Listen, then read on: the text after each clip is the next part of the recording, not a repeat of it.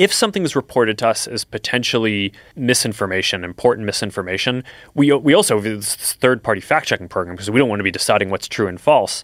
And for the 5 or 7 days when it was basically being determined whether it was false, the distribution on Facebook was decreased, but people were still allowed to share it. So you could still share it, you could still consume it.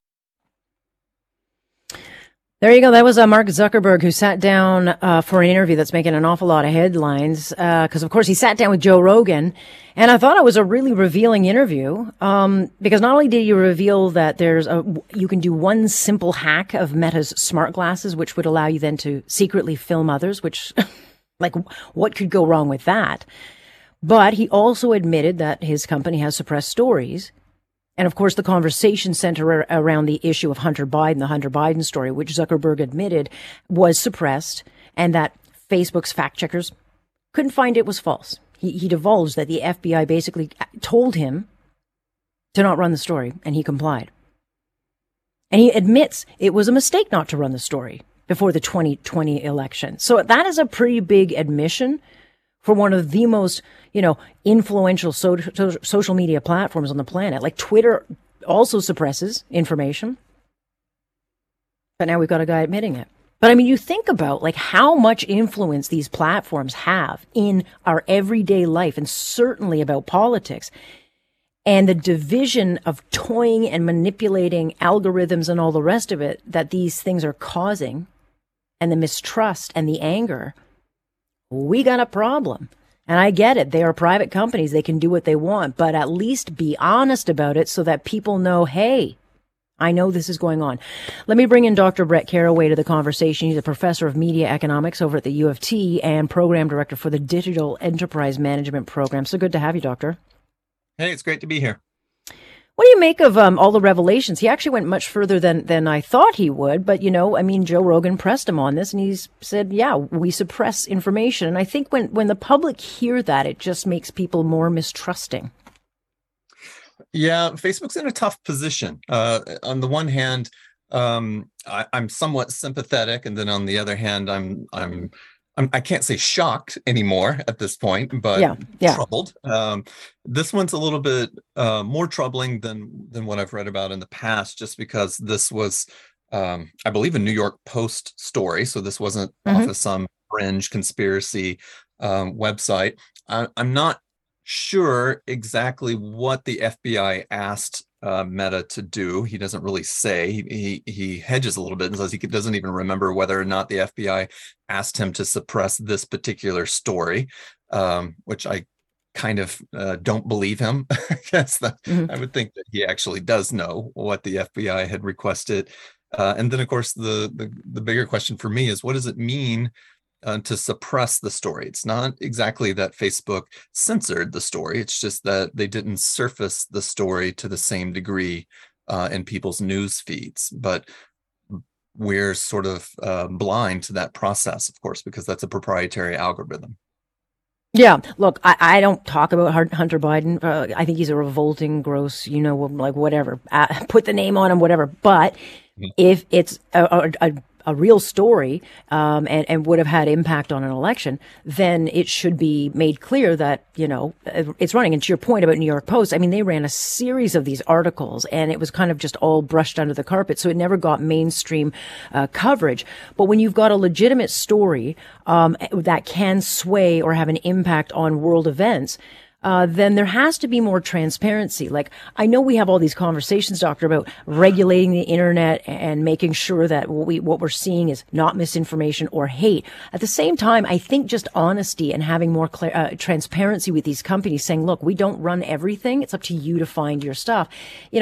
I think they need to kind of hammer that down so that people understand they're not being manipulated, because really it should be put on someone to find that information. But too much of us just eat up what we're told.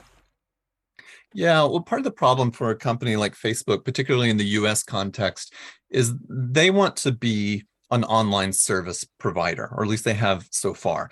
Zuckerberg will get up and talk about how he's just principally, as a principle, committed to freedom of expression. He doesn't want to be the arbiter of truth. He'll say things like that periodically. And maybe he has those personal commitments, but the the economic incentive for Facebook is to not get too caught up in sort of the editorial function. So I think Facebook feels very uneasy about trying to figure out which stories to surface, which ones to label as altered or false or partly false, because the more they do that, the more they invite regulatory scrutiny. They have protections, particularly in the United States, against being caught up in a copyright infringement case or a defamation case. They have so-called safe harbor, as long as they are just running the pipes. But the moment they get caught up in doing anything with the actual content that runs through those pipes, then they start to look more like an editor, like a news organization. And in the United States, that means that they can be regulated as such. Yeah. So I think Facebook's tried to avoid doing this for as long as it could, but then there was a violent attack that happened on the U.S. Capitol on January 6th, and everybody kind of lost their mind and said, what's happening here on Facebook does have real world consequences. Sure. So you need to do something.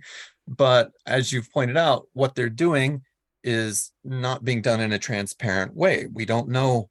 I mean, I don't even know what the algorithm is called anymore. It used to be EdgeRank. Now it's artificial intelligence that's doing this. And I'm sure the variables that it uses are thousands, tens of thousands. I doubt even Mark Zuckerberg can explain exactly how that algorithm works in a coherent way. Yeah, I mean, look, we've got the Trudeau government right now with Bill C-11 trying to censor hate on the web, but of course it will all be what they deem hate, and this bill's still kind of being fought in the Senate right now. But, you know, when you see a company like Facebook doing this, and now you've got the admission from Zuckerberg that they are doing this, you know, we've seen the divisions, we've seen the anger, we see the mistrust that this is creating. And it's not just an American problem. We've got this here in Canada. You're seeing people are so frustrated that they're turning away from what they used to trust and going into these black holes in the silos, so they only listen to each other.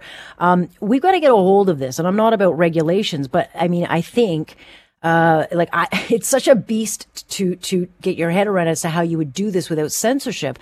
But again, I don't think we can actually make any changes at this point. Correct me where I'm wrong, Dr. Carraway. Anybody who tries to change this is just going to further ingrain the division and the anger. Yeah, so it's a real mess.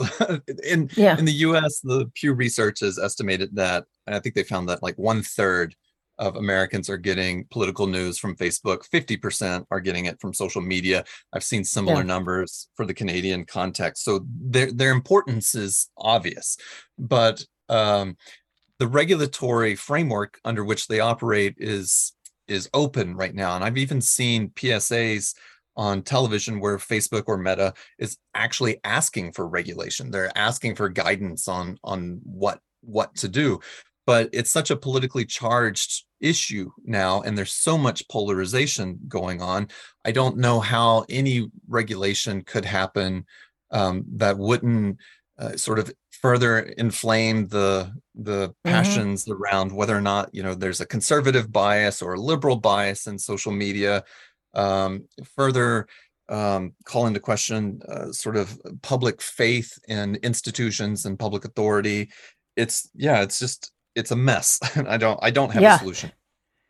Well, that's unfortunate. I thought you'd solve this in 5 minutes, but nonetheless, social media is going to be the demise of civilization at this point. But I do think it's an interesting aspect. So we'll follow along. Thanks so much. Yeah, my pleasure. That's Dr. Brett Carraway over at the UFT, who is all things on digital enterprise management issues. Look, it is not easy to solve. I think at least it would help if the social media companies just said, look, we don't play every story, we don't print every story, so take that for what you're worth. But again, we've not had any transparency, and sadly, I think the toothpaste is out of this tube. Shame on all of them. Linda and Mike, your doggies are going to have a great sleep tonight, so congratulations. You are the winner of our final 2 Sleep Country dog beds. Linda's dog, Patrick. I love it when people name their dog like a human name. I think it's so funny. But yeah, your doggies will be sleeping well tonight. Thanks for everyone playing this contest. It was really, really popular. And thanks over to Sleep Country for helping us celebrate our National Dog Day and giving the pups a little bit of love and care. I'm Alex Pearson. Stay with us here on a very fast-paced Friday here on 640 Toronto.